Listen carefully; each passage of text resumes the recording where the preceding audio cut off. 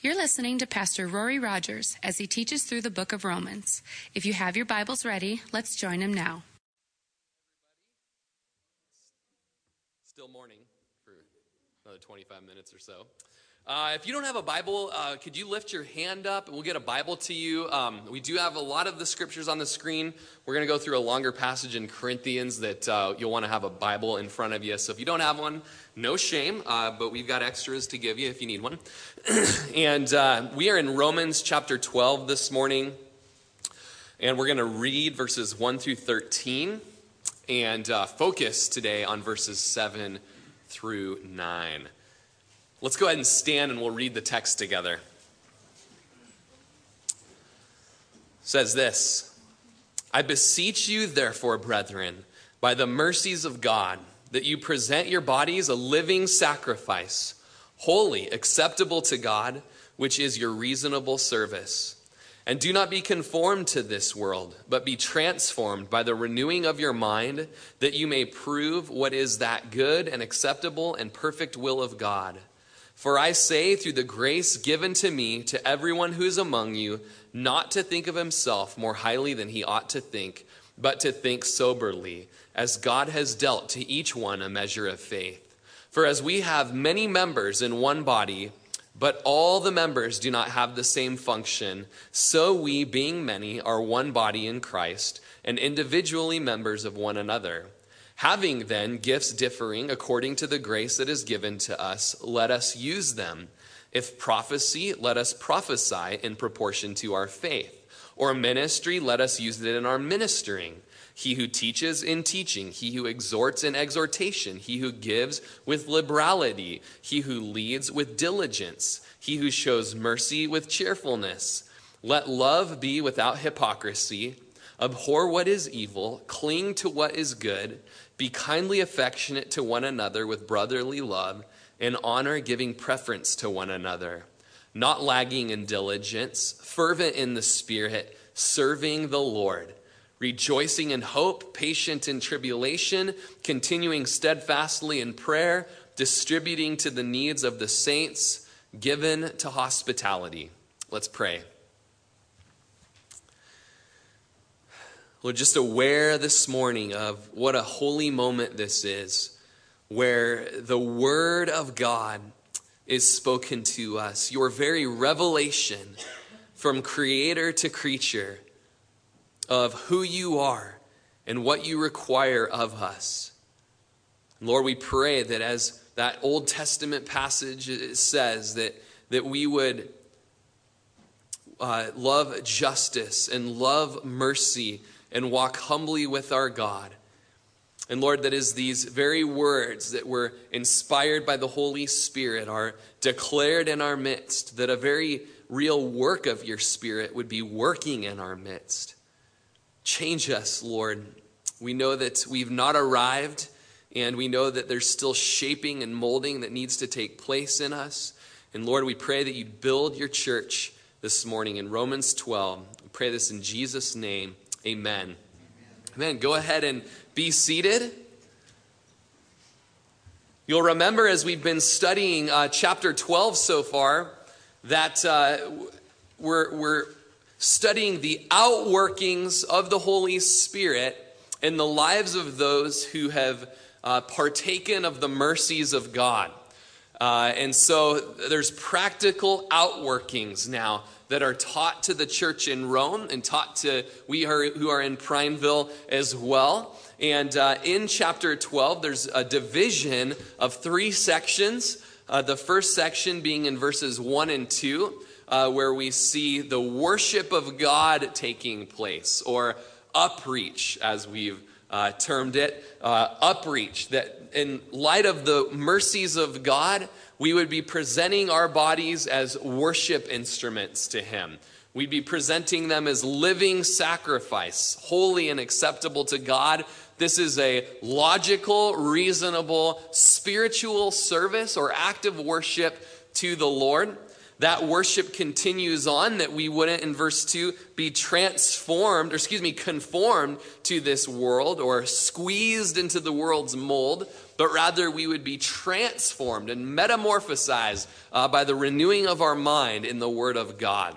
And so this upreach, this worship to the Lord, it's all in response to the mercies of God we see there in verse 1. But upreach, this worship, will lead to inreach, or worship will lead to with-ness, as we've studied. And in that inreach, each one of us, being part of the body of Christ, will serve the body of Christ, serving each other, building the body up for the glory of God. And that inreach will lead to outreach. All right, so we've got upreach, inreach, and outreach, or worship, with-ness, and finally witness to the world. Okay, so we're in this second section of the chapter, verses 3 through 13, dealing with the with-ness, dealing with the inreach to the body, the serving of the body, or the church of Christ. In chapter 12, Paul has moved from the indicative of doctrine to the imperative of practical outworkings of the faith. He gives the Romans instruction, which has in mind Christian discipleship. And this inreach is all part of Christian discipleship. Romans 12 has been called Paul's discipleship handbook, or his mentorship manual. And so you all, including myself, are going to be mentored in chapters 12 through 16. These verses are at the core of what it means to be a Christian. And we studied last week just the beginning of this picture or this illustration that Paul uses of the body, the human body. And it's a metaphor of the church, all right? We see this throughout the New Testament in various passages, so please bear with the review from last week. We see it in Ephesians chapter 4, where we read in verse 15. And you can flip over there in your Bibles if you're not there. Ephesians, just a few books over to the right. We've got Romans, 1st and 2nd Corinthians, Galatians, and then Ephesians. So a few books over to the right. Chapter 4, verse 15, where we read that in speaking the truth in love, we may grow up in all things into him who is the head, Christ. So if the church is a body, who's the head? Christ, the source of intellect, the source of information, the source of nourishment, the real information center and nervous center of the whole body is Christ.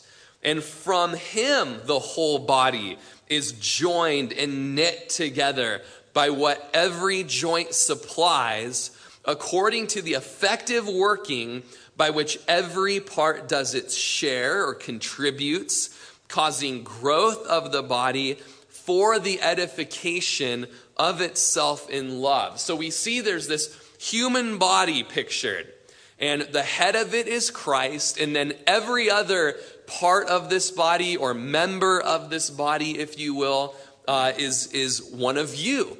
One of you is the thumb. One of you is the elbow. One of you is that big toe that gives such balance. And one of you is the little toe that also counterbalances that.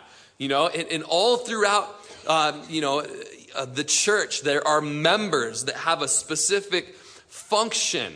We see that we are knit together, joined and knit together there in Ephesians. We see that every joint supplies something. That word joint means it's someone that's attached is what it's speaking to. If you're attached to this church, you should be supplying something to this church. We see there in Ephesians 4 that every part does its share or contributes. And this is just good admonition. This is good exhortation. This is good correction where you need to ask yourself, am I doing my share at Calvary Chapel of Crook County? Am I contributing? Am I part of causing growth of the body? And then we see for the edifying or for the building of the church. So just this picture of the body is very practical. It has so many practical implications and application. We have another place in the New Testament where Paul uses this body picture. And you can look in 1 Corinthians chapter 12, verses 4 through 27. This is going to be a bit lengthy, but it's good. It's so good. We glean something here. And in the study today, and as we read this, there's review for us. We want to remember who distributes gifts. Okay, and the whole context of all this is that each one of us is a member, we're a body part, we have gifts, and we're going to be using those gifts. And so in the study today, and you'll remember from yesterday, you just want to be thinking, okay, who gives the gifts? Who gives them?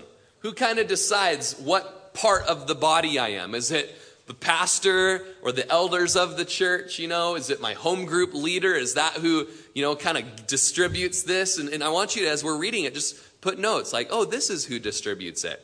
Okay, but then we also want to look at what is the purpose of this gift? What is the purpose of being this body part?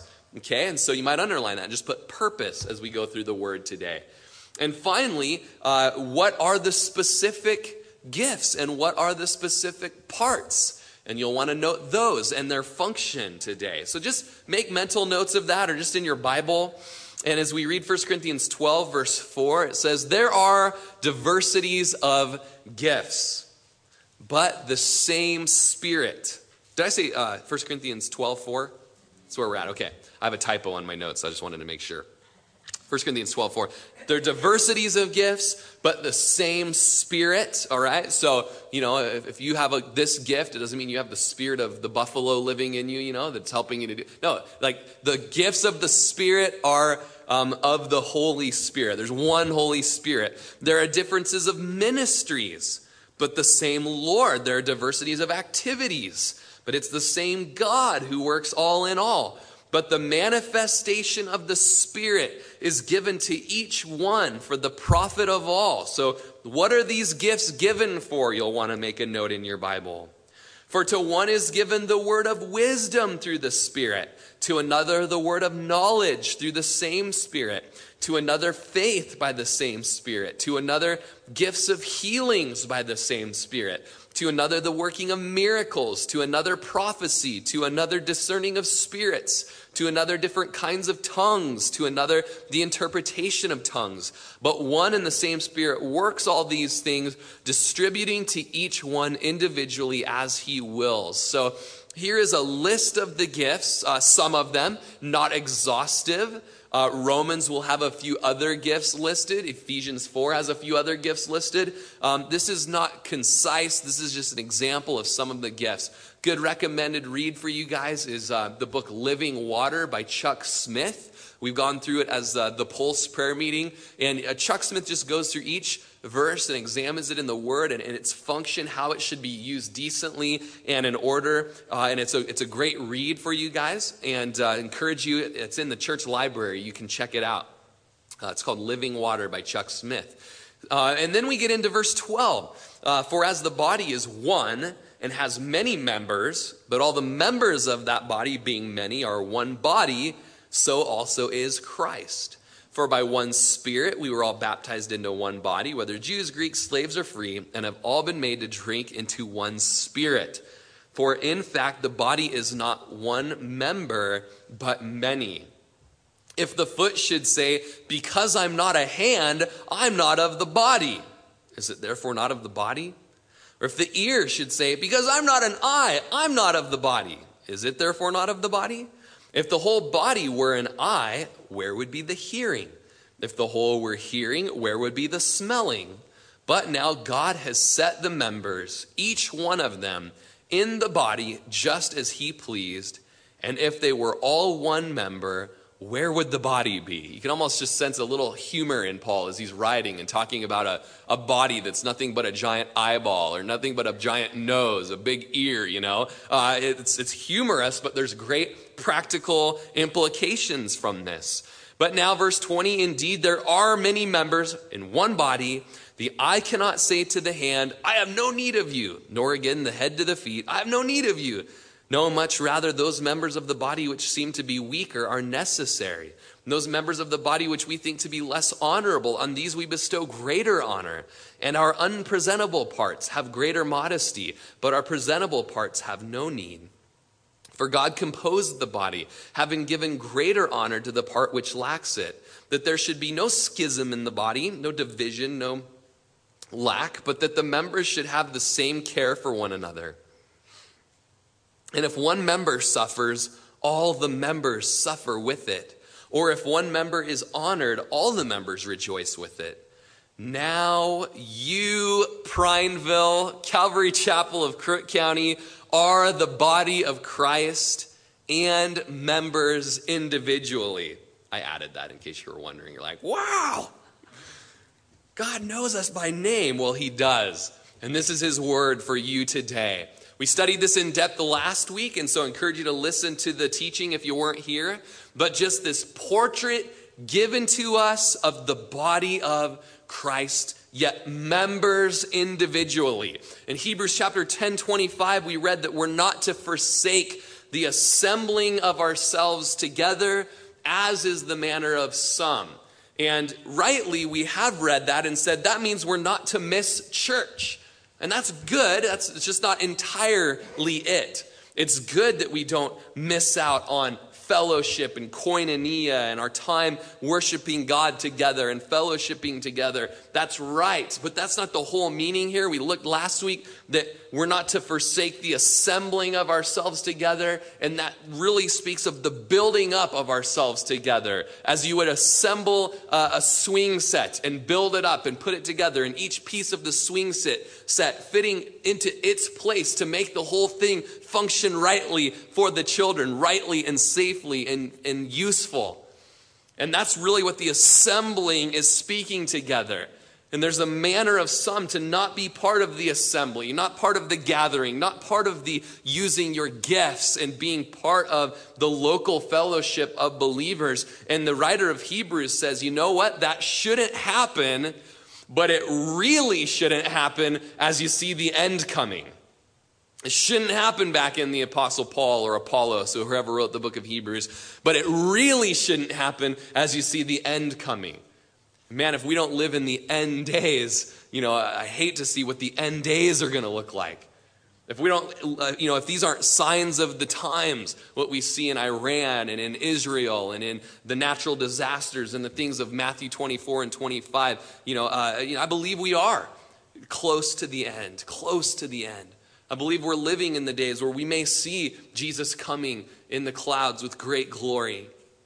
And so there shouldn't be the forsaking of not only the gathering, there shouldn't be the forsaking of the assembling of ourselves together. The arm shouldn't be off doing its own thing. The eye shouldn't be overdoing its own thing. We should be assembled as this radical superhuman picture of the body here. And we understand, as was said last week, that everyone can't do everything. We do not expect you to do everything, and you shouldn't expect us to do everything. Everyone can't do everything, but everyone must do something. The fruit of the Holy Spirit dwelling in you will move you in light of his great and tender mercies to walk in obedience to all that he's called us to, including being part of the body of Christ. So last week we began this section that gets in, a little more in-depth into specific giftings, and we started with the gift of prophecy last week. If prophecy, let us prophesy in proportion to our faith, and we studied that. And then this week we pick up looking at some of these specific gift sets here as we look at verse 7, or ministry. Or ministry. Let us use it in our ministering. He who teaches in teaching. And so there's this list of gifts and then this interesting explanation that doesn't seem much at first read. Something that probably an 8th grader might write, write out something about the gifts. All right, well, if you're in ministry, then minister. If you're in teaching, then teach. Wow, good job, Billy. That was just awesome. That was deep. Well, it actually is deep. The simplicity speaks volumes. What in the language and in the context of all of this, Paul is essentially saying, don't neglect your gift. Don't neglect your responsibility. Don't miss out on the privilege of what God has called and fashioned and formed and gifted you to be in the local body of believers. Each one of these little short phrases here of ministry, let us use it in our ministering. He who teaches in teaching, it contains a warning to us. Essentially saying, if you are going to serve, don't blow the trumpet. Don't do it to feel better about yourself. Don't use it as a stepping stone to get where you want to serve at some point, but rather just do it. Just use the gift that God has given you. As the King James Version says, it tends to speak of this ministry or this ministering, to be ministering the word of God. If that is what you're reading, then minister the word of God and do it well as a gift that's been given to you. But we want to look at just this first gift that we're at today, this ministry. And in the Greek, it's the word diakonos. Diakonos. What English word do you think we get from diakonos? Anything come to mind? Perhaps maybe deacon. Maybe that's, just afraid to shout it out. Deacon. It's exactly right. Diakonos. It's what ministry is. And it speaks of being a servant. And it's associated with waiting on tables, believe it or not. Now, back in the day, it had to do with your status. If you were a deacon, you were a slave. You were really low class, low value, low worth in the social order. But one incredible thing happened when Jesus came into the world. He began one day to serve by washing the disciples' feet. And Peter was shocked by this. The disciples were shocked by this. Essentially, what Jesus was doing was turning the tables upside down and showing that if you want to be great, you need to be a servant. You need to associate with the lowly. As he tells the disciples, as you have seen me do, now do to one another. Get down on your knees and do the dirty, grimy work. Even if you have to get into some guy's toe jam and get the wire brush out and start cleaning some guy's foot that's been wearing sandals, across Israel. You lower yourself and associate with the humble. And Jesus said this of himself in Mark 10:45 when he said, for even the Son of Man, that's a reference to Daniel. Daniel called the Messiah the Son of Man. He says, even the Messiah did not come to be served, but to serve and to give his life as a ransom for many. What we have here is a call in the John 13 foot washing passage, or here in Mark chapter 10. What we have is a call to a life of service as a Christian. Everybody is called to serve. But then we get into a specific spiritual gift that Corinthians calls the gift of helps. All right? And it's this gift of service, a specific gift that goes beyond what just the calling is. Everybody's called to serve, but some people are gifted with these ongoing activities of a practical nature. And when they're doing them, there's just this extraordinary talent at it. They're empowered to do it. There's exceeding joy when they're doing it. And it's obvious that not only this individual has the indwelling of the Holy Spirit and they're saved and they're serving out of obedience, but the Holy Spirit is actually torrentially pouring himself out on this individual, and they are serving in a supernatural way where it's obvious that the Holy Spirit, God himself, is moving right now. And it's powerful when you see it. It's powerful when people are using their spiritual gifts. This goes beyond just being saved, and this goes into a manifestation, as 1 Corinthians says, an appearance of God himself moving in your midst. And so think about some times when you see this happening. As we're talking of a deacon status right now, as we're talking of a practical helps status, or ministering and serving, I love to help people move. I actually look forward to when someone calls and says, hey, I'm going to be moving. I'm like, hey, I'm there, I feel like it's like one of the gifts that God has given me. And you can think of some people like that. And you guys have all been there. Someone's moving and there's the guys that show up and they're there because, hey, I love Bill, and he's moving and I'm going to do it, and as he's doing, he's like, all right, I'll help with this thing. And he kind of does it and, I'll do this. And then there's the guy that shows up and he's got like his Camelback already on, so I'm not going to take a break to drink water, He's like, I'm just so excited to help move. And he's just got the smile that doesn't leave his face the whole time. And he's in and out of this truck. He's hauling things. He's moving things. He's singing a song as he's doing it. And it's just obvious. This guy not only loves me and is here, but the Holy Spirit is like showed up to our moving day. And it's radical. And you can think of other instances as we're going through these gift sets where it's extraordinary. There's something supernatural that's taking place. There's a difference between a musician and someone that plays music on the worship team and someone that is gifted with a gift of leading people into the throne of God, and taking them into the holy place. And I think we see that here on our worship team so often.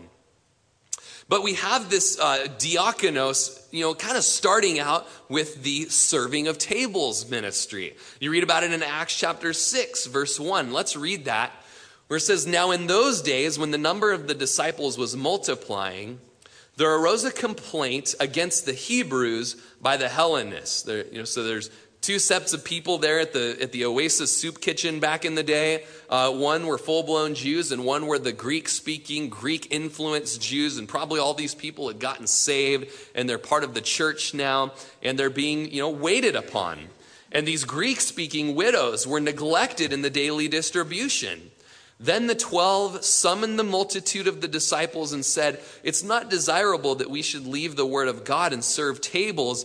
Therefore, brethren, seek out from among you 7 men of good reputation, full of the Holy Spirit and wisdom, whom we may appoint over this business. But we will give ourselves continually to prayer and to the ministry of the word. So what you see here in Acts chapter 6 is kind of this first separation of giftings and callings between elder and deacon. You have the elder who's called to shepherd the flock, tend the flock, feed the flock, protect the flock, give himself to the study and the preaching of the word of God, and also to prayer, praying for the flock, being there and praying with the people, those types of things. And these guys that were supposed to be doing that, Peter, James, John, and you know them, they were all over there, making sure that the right amount of macaroni was on each plate, and making sure that the water cup had spilled over. And they're not able to prepare to teach the Bible. They're neglecting in their prayer life. They're not able to study. And so they said, it's just not good. It's not that we don't want to be here. It's that God has called us to be this part of the body. And so, the Holy Spirit gave them the wisdom to raise up deacons and to appoint deacons. And so you read of these deacons, and it began with 7 men, and you see their qualifications there. And 1 Timothy chapter 3 gives us more qualifications, but they were of good reputation. They were full of the Holy Spirit and wisdom. And they were given charge over the business of serving these tables. We'll see it went deeper than that. In verse 5, the saying pleased the whole multitude, and they chose Stephen, a man full of faith, or Stephan, if you like it that way, a man full of faith in the Holy Spirit, Philip, Prochorus, Nicanor, Timon, Parmenas, and Nicholas, a proselyte from Antioch, whom they set before the apostles, and when they had prayed, they laid hands on them. And then the word of God spread, and the number of the disciples multiplied greatly in Jerusalem, and a great many of the priests were obedient to the faith.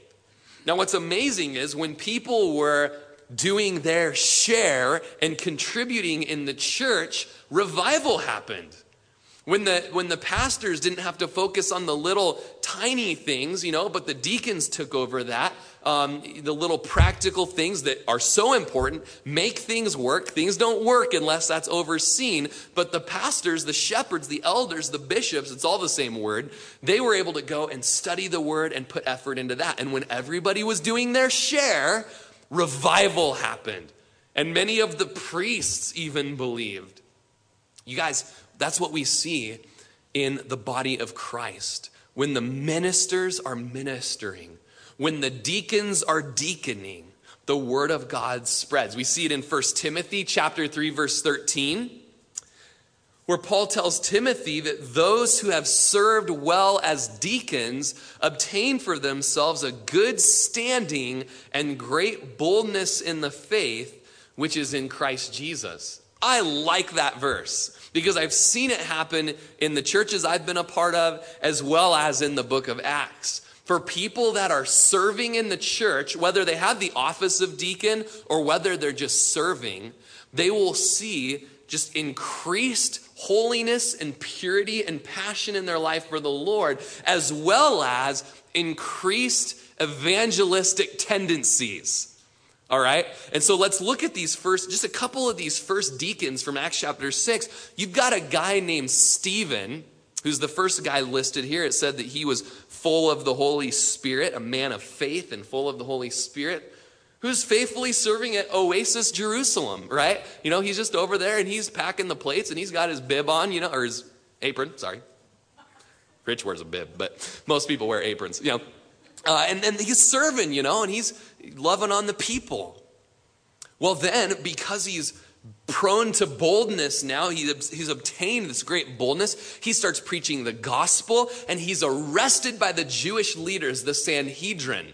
So right after chapter 6 comes chapter 7, you know that in the book of Acts, and right after he's appointed to be a deacon, here he is arrested, standing before the Jewish leaders, the very Jewish leaders that tried Jesus, and he opens up his mouth, and he preaches this very long but awesome message on the Jewish history and how it all points to Jesus, but these guys resisted the Holy Spirit and killed the Son of God. They cover their ears, they yell at him, and they drag him out of the city, and they stone him and kill him. So the first martyr for Christianity isn't, one of the 12 disciples. Isn't a guy with some great public ministry where he's in the limelight and he's got fog and smoke and some different colored lights coming on him that nobody knows what that's about. It's the guy that's just loving on people, tangibly being the hands and the feet of Jesus, and the opportunities arise regularly where he gets to open his mouth for God and has this tremendous privilege of being the first martyr for God. It doesn't end there. By the next chapter, you've got Philip, who's one of the first deacons. Later on in the book of Acts, he's titled Philip the Evangelist. But in chapter 7 or 8, there's a revival that happens up in the hills of Samaria. They must have needed someone to drive the taco truck up there or the hot dog wagon or something. These people need food as a revival's happening. So Philip goes up there and he's serving people up in the revival. He's a big part of what God is doing. And God says, hey, I need you down in the desert now. And so Philip, goes down to the desert and he sees an Ethiopian eunuch riding in a chariot, heading back towards Ethiopia. And God says, go overtake that chariot. So he runs down. This is your local Oasis leader. All right. The Oasis is our soup kitchen in the church. If you guys, why did you keep talking about Oases? We have an Oasis. Anyways, he runs down, he overtakes the chariot. The guy in the chariot is reading Isaiah 53 and asks him, of whom is this man speaking, of himself or someone else? And as he's on the running boards of the chariot, he says, he's talking about Jesus. And he expounds the scriptures. The Ethiopian eunuch gets saved and baptized there in the desert cistern. And then some crazy Star Trek thing happens where after the Ethiopian eunuch is baptized and opens his eyes, Philip vanishes and is transported back to northern Israel. So, is serving tables worthless, a useless way of your time? No, it is not. Those who serve well as servants, as deacons, obtain for themselves a good standing and great boldness in the faith. This ministering, this diakonos, by Charles Hodge is referred to as a particular group of officials who were committed the management of the external affairs of the church, the care of the poor, attention to the sick, etc. Luther and many others give this word its wide sense by saying, if a man has an office, let him attend to it. One definition of this diakonos is one who continually organizes and provides for the general and practical needs of the church. And so you might ask, Rory, do we have deacons in our church? The church is just over 10 years old and there's never been the office of deacon. And we as elders have recognized that we've fallen short in that area. And the Lord's been moving on us to actually make this an office that's recognized as it was in the book of Acts. And so we're going to be meeting about this over the next few weeks to, see who God has been raising up already as deacons. As you guys have heard, when we're looking for elders and pastors in the church, we don't look for some guy that, wants to be called an elder and then he'll start loving people and caring for people. We look for the men that are already doing it, are already visiting people in the hospital, are already leading home groups, are already teaching Bible studies, are already tending and protecting the flock and has some kind of stick around to beat the wolves off, as they come around the flock. And we just say, hey, buddy, you're already elding. And so when we lay hands on you, we're just recognizing you're already doing it. And you fulfill the requirements in 1 Timothy chapter 3, Titus chapter 2, Acts chapter 20, 1 Peter chapter 5. It's the same with the office of deacon. We don't just put a sign-up sheet in the foyer and whoever wants to be a deacon, there's going to be a laying hands ceremony next week. Make sure to be there. We say, who are the people that are doing it now? That are already pouring their lives out as Paul on the sacrifice and service of our faith. Men and women who already deaconing.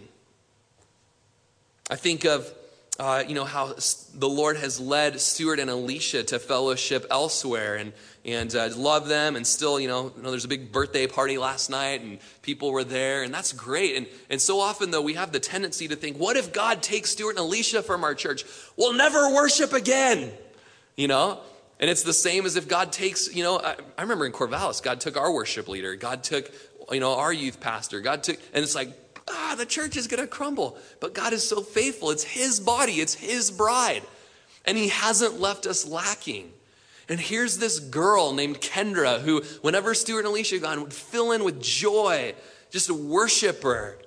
And God has raised her up to be this continually organizing and providing for the general and practical needs of the worship team. And so we wanted to, while we were in Romans chapter 12, we wanted to recognize Kendra, as the gal that's overseeing the worship ministry of our church. And God has brought her here for this season, much like he brought Esther to the place she was in, for such a time as this, to lead us as Calvary Chapel into the throne room of God. Different than Stuart, different flavor than Stuart, different flavor than the person that one day will take this spot from her, that God will appoint. And we're so thankful for her upbringing and for her past and for her training and for her sensitivity to the Spirit. In last service, I said, she's not better than Stuart. And I didn't mean like she's not better, talent-wise, nothing like that. What I'm saying is, gosh, she is who God has for us. And she has wonderful giftings, wonderful talents. We're very thankful for her. And the Lord bringing this woman into our church to continually organize and provide for the general and practical needs of the worship ministry. I think of the cleaning ministry and how even since I've been here, just God has raised up people who with their gifting and with their time just give themselves continually for organizing the cleaning of this church on a daily basis to some degree so that these big gatherings, you guys can come and, not have a cracked communion cup right there where you're sitting, or not to have a dirty Kleenex or some children's ministry scribble page underneath, but to keep it clean, to make it an enjoyable environment so there's no distractions and you can worship the Lord. I think of the men who are serving and deaconing on the financial board. Ron Halverson and Shelby and Monty and Don Smith, along with the elders, but are just using their giftings of financial stewardship to protect our body and to make wise decisions and to distribute to the needs of the saints as those needs arise. Thankful for just the gift of administration that God has given Shelby. And, here he is, he's administrating. He's overseeing the sound and the lights and the sound. He's helping Kendra with the worship team. He's helping with computer and Wi-Fi and network issues. And, just the giftings that God has given him. I made a list between services to just recognize and thank the Lord for, the hospitality ministry that Gail, just oversaw for so long, to love on the church and to, help the needs of the saints. Now Nikki Wetzel is taking care of that, so that when we're in hospitals, when we're having babies, when we break our arm, there's a casserole in the fridge, and there's flowers on the counter, and there's people visiting. I think of with that, Jan Smith was an ombudsman. And she came to prayer one night with this shirt that is a big black shirt, went about down to her knees, and it had this pink word ombudsman on it, or I'm an ombudsman. And I was like, what the heck is that? I was educated that, an ombudsman is somebody who goes into the nursing homes and makes sure that seniors have their rights and make sure that they're being taken care of. And she has done many legal battles for the rights of seniors, but God called her. She was wearing that shirt, and she goes, Rory, God has called me out of being an ombudsman and just fighting for the rights of seniors, and to go around and fight for the rights of the people in our church, and to just visit them, and just with Barb, who can we go visit and just love on? And just, these are people that are deaconessing, just going around, and you'll get a doorbell ring, and it's not the J-Dubs, it's the ombudsmans of our church. The women's ministry for Hope and her faithful service. And, with her distance and things, she stepped down from that. And right now we're really praying, waking up early, long meetings, reasoning and wrestling through what God has for the women of our church. And you can pray for that. And we're discussing that at every elders meeting. What God has and specific vision and exciting stuff for the women. But, in this season, women, be patient. These overseers of the church, we're overseeing a lot, but we are prayerful and mindful of women's ministry. Same with youth ministry. If those of you that have helped with the youth ministry, that you have a bulletin in your hand because of these people that maybe aren't office of deacon, but are deacon, they're serving every week. I'm going to print a bulletin. I'm going to fold it in half, 100-something bulletins that I just fold in half. Why?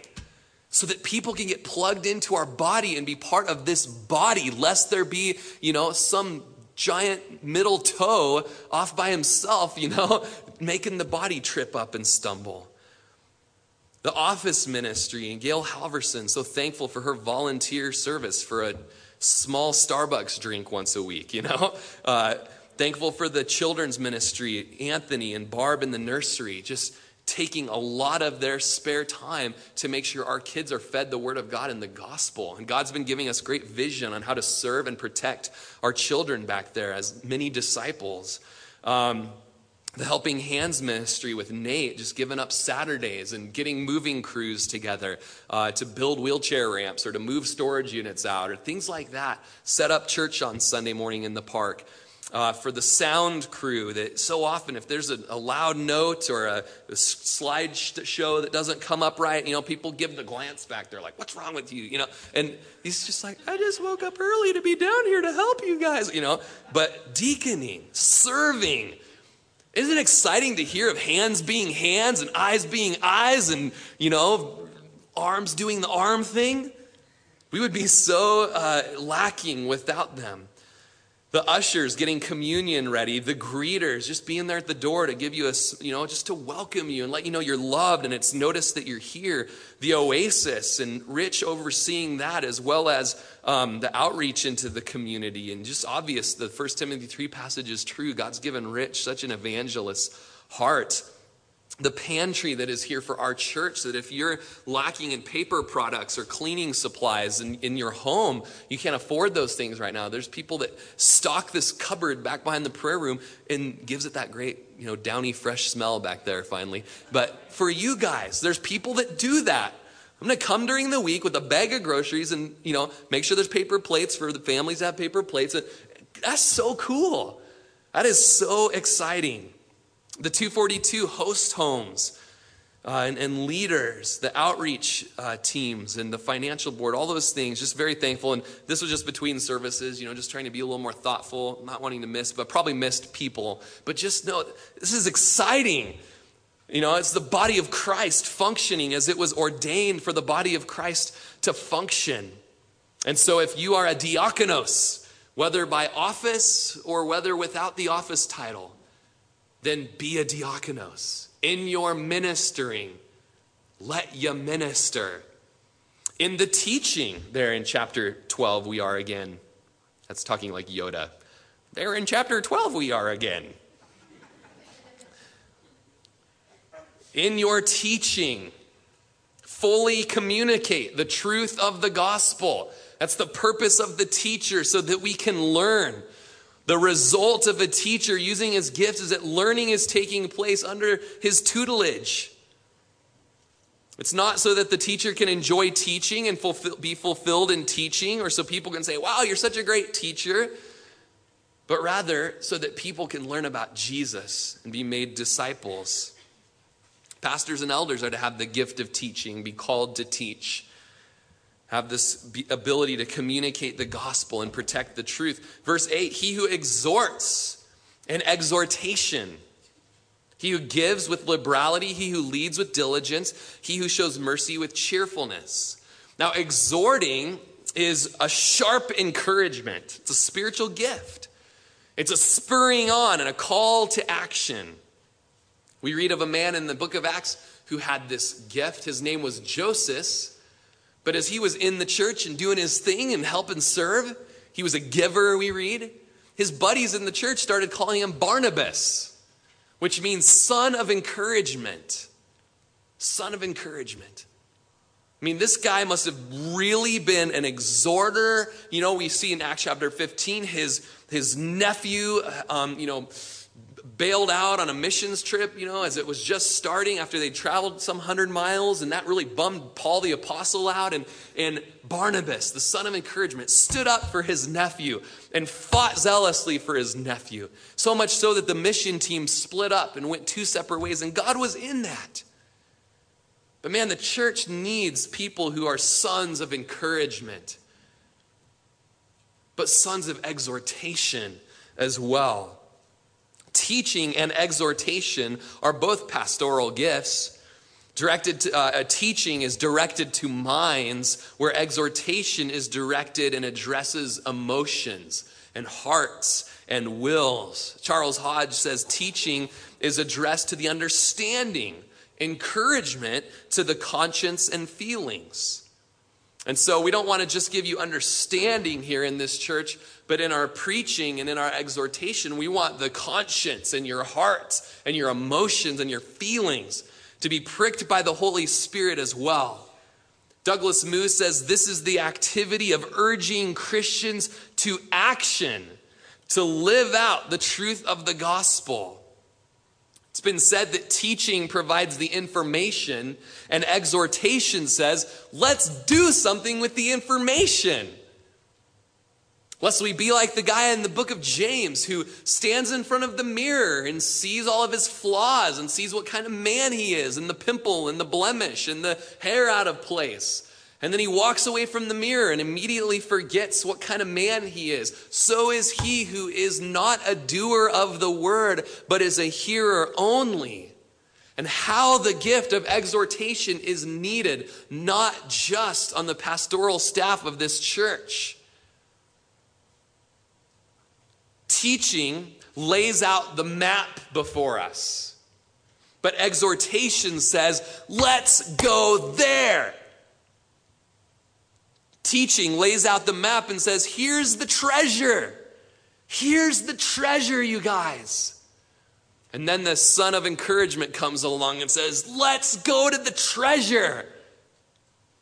It's not a gift of condemnation, but it is a gift of spurring the flanks of the balking horse.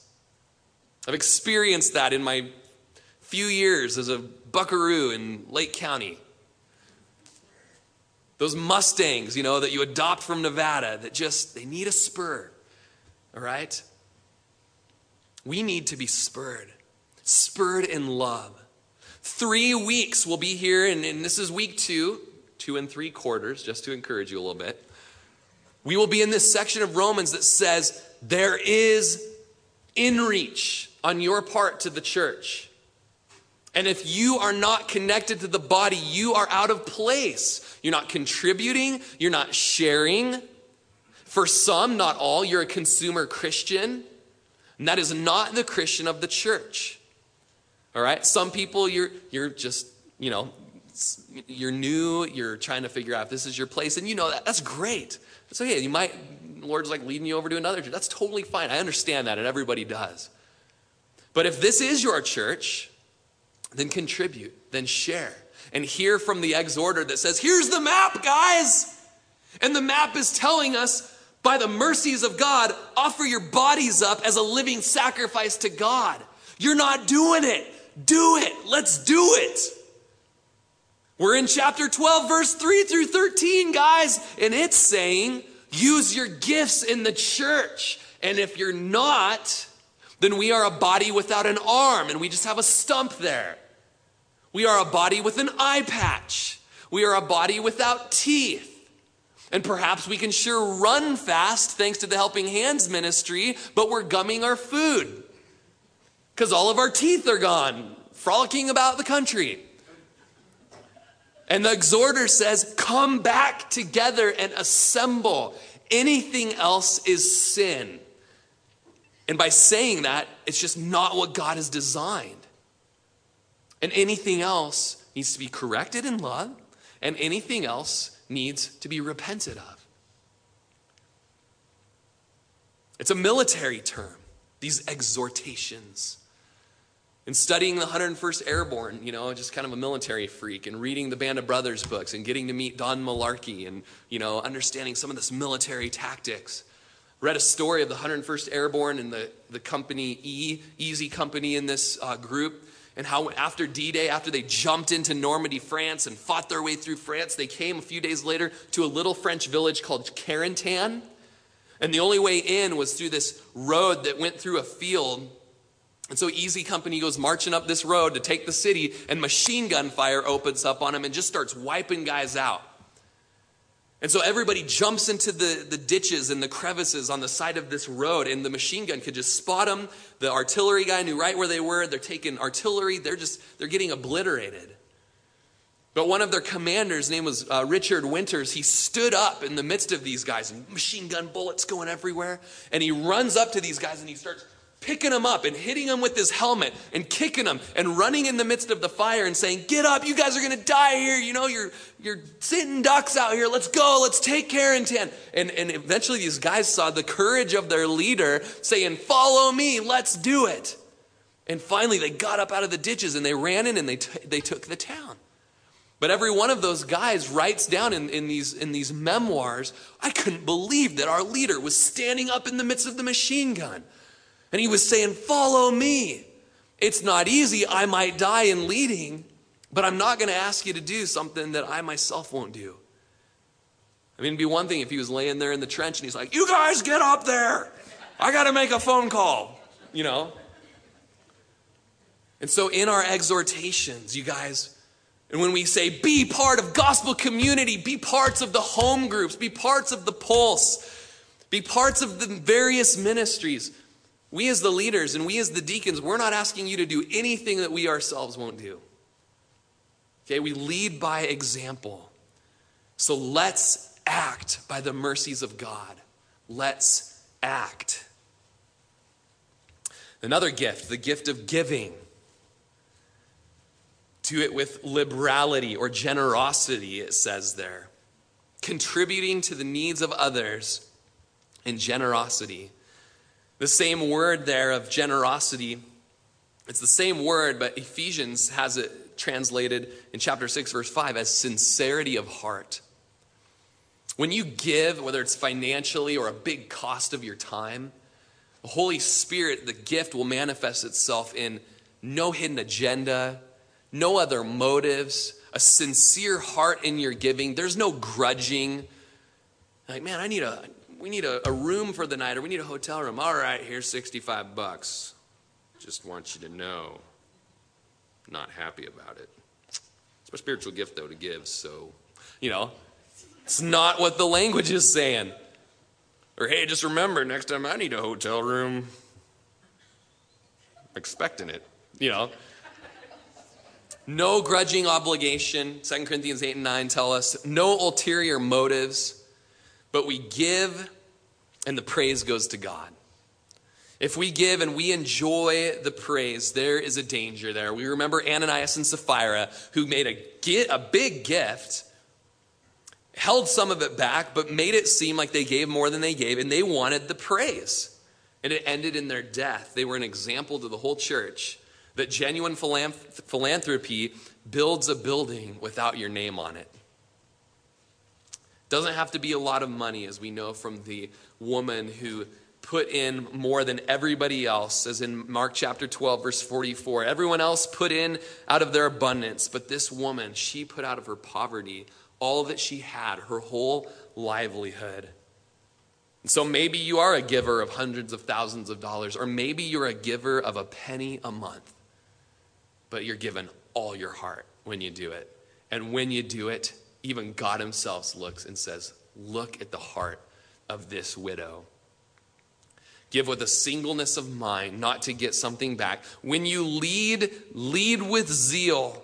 This could refer to the office of elder in the church or leading in a deacon capacity. It could speak to you leading in your home or your organizations or your business that you're a part of. But when you do it and you cry out for the gift of leading, the fruit of the Spirit, the manifestation will be that you'll have zeal, you'll have eagerness, you'll have diligence in your leadership.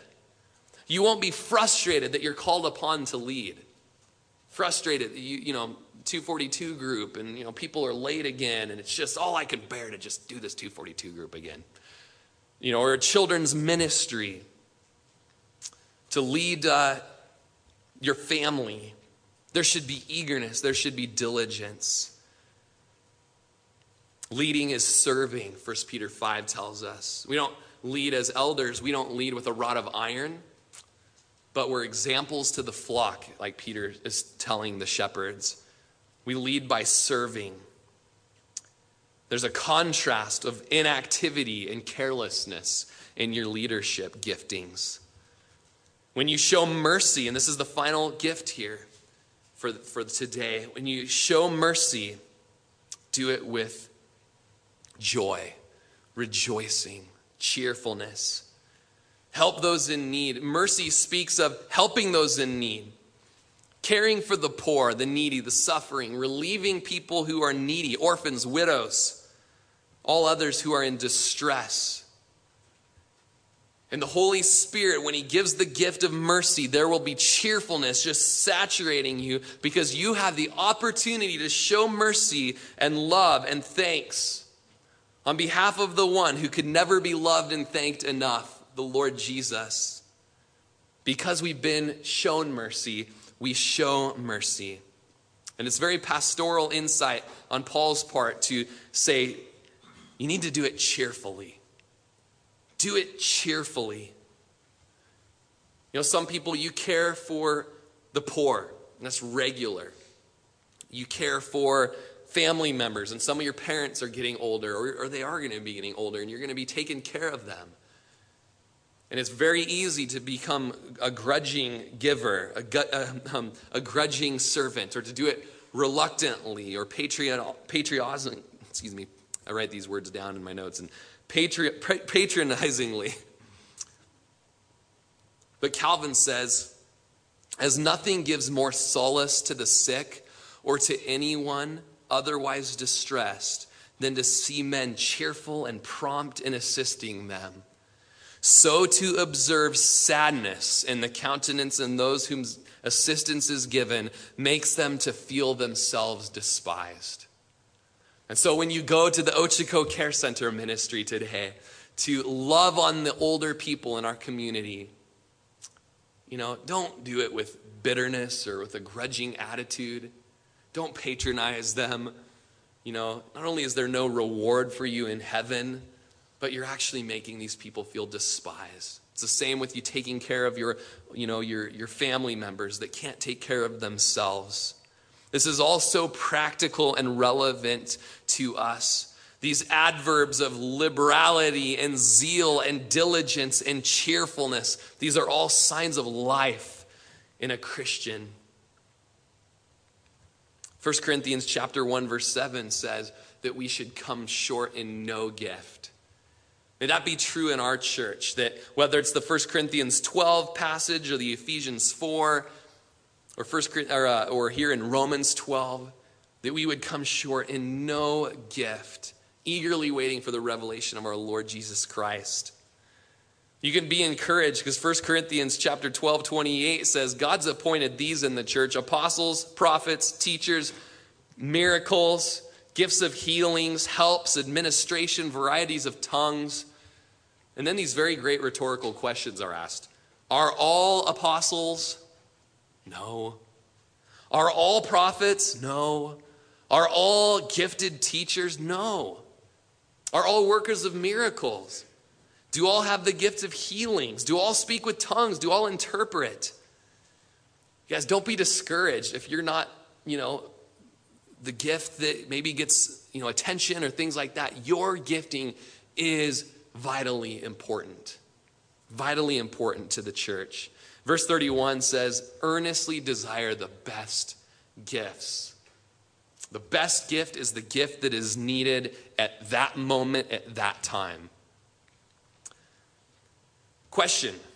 Hopefully you've gotten it by now to some degree. Why are gifts given? Why should we use gifts? Why do we have anything we have?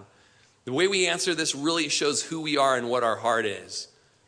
So many people in the church would say, well, we're given gifts to make ourselves feel good about ourselves, or so that we have a place in society, a place in the church.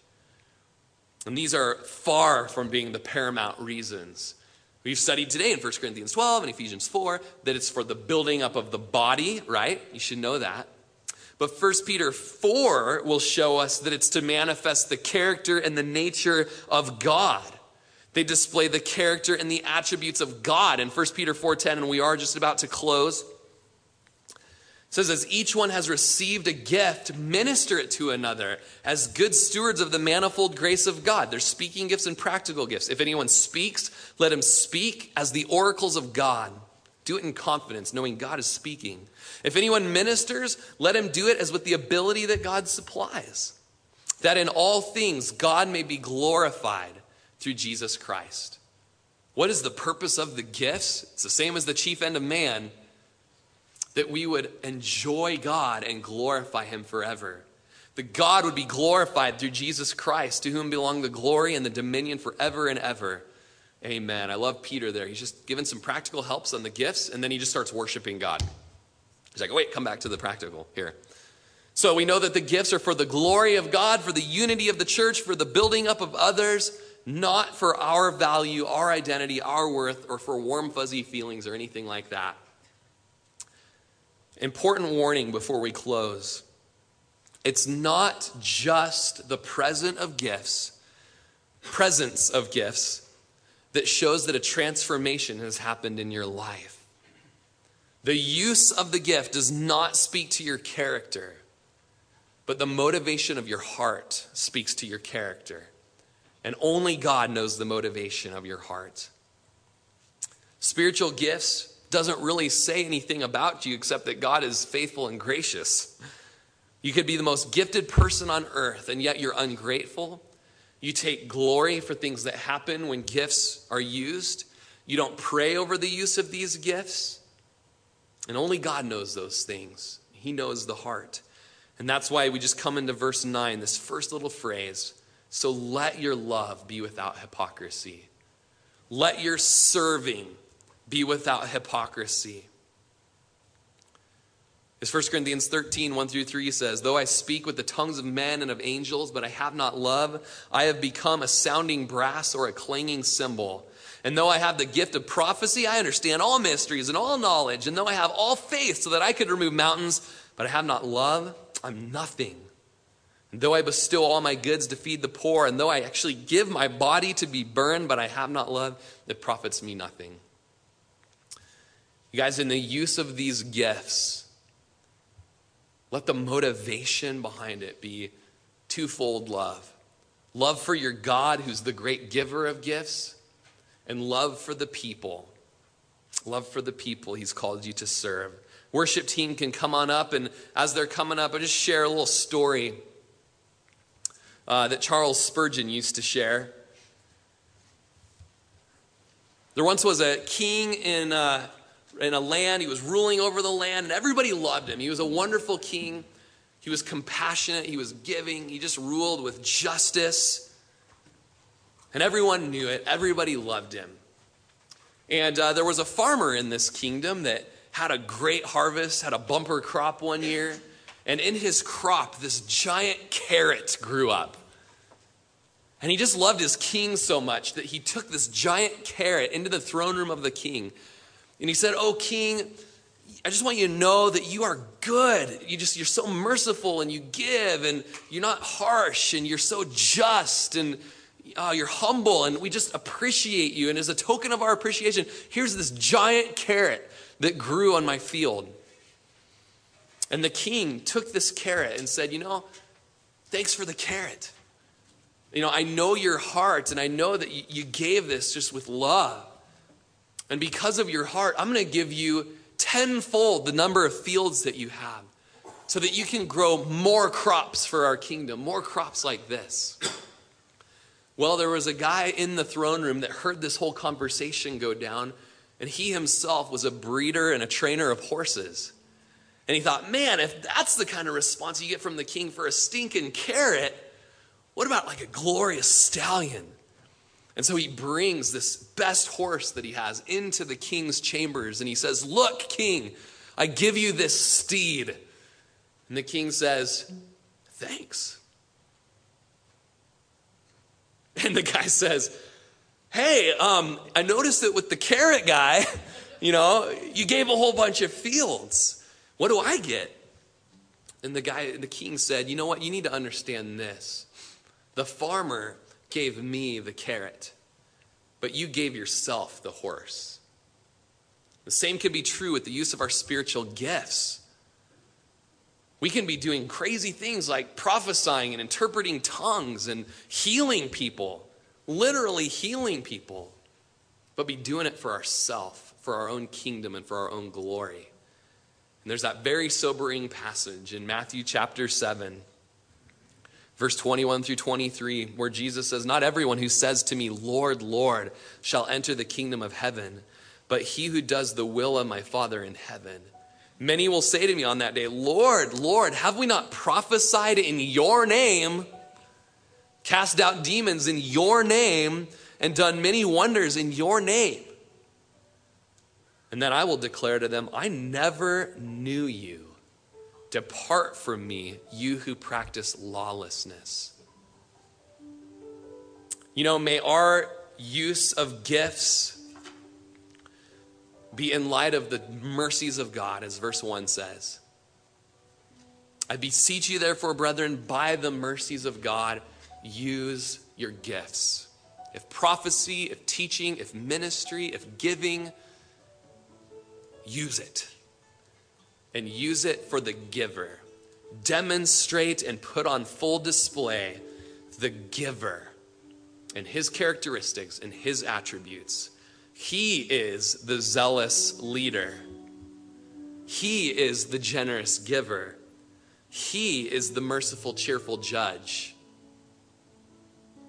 And everything we do is in a loving response to him.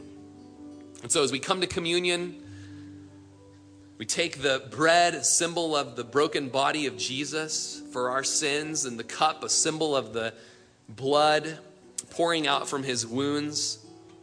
It should have been our body broken. It should have been our veins spilling the blood.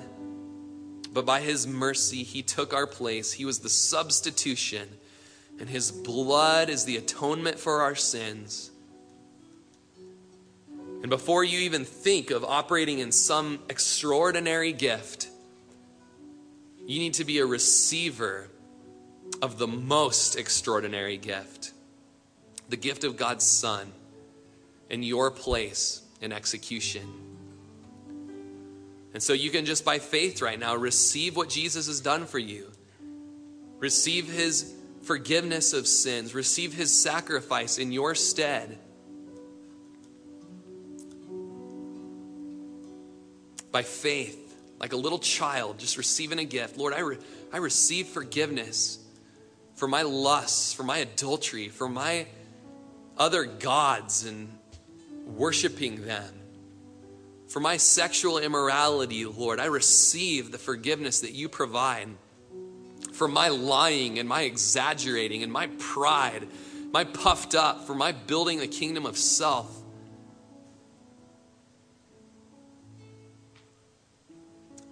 The list can be forgiven and the list can be forgotten, but only in Jesus. And you can receive that right now in your chair where you're at. But that wonderful mercy, it is going to change your life. It will spur you on to love and good works and to be part of his body and using his gifts. As we take communion, you can thank Jesus for all of that, the greatest gift. You can ask for forgiveness for the neglect of spiritual gifts. And as we worship and close, we can ask for more gifts, the gifts that are needed in the church today. And let's receive them by faith today. Just as we sing, just the Lord speaks to you and says, I'm putting on your heart right now that I'm giving you this gift to display me and to build up the church. Receive it and move forward with it. Don't neglect the gifts in you. You've been listening to Pastor Rory Rodgers, pastor of Calvary Chapel of Crook County, located in Prineville, Oregon. For more information on this ministry, or if you'd like to contribute, please feel free to write us at P.O. Box 378, Prineville, Oregon 97754, or check us out further at our website at www.calvarycrookcounty.com. We thank you so much for listening, and we pray that this ministry has blessed you.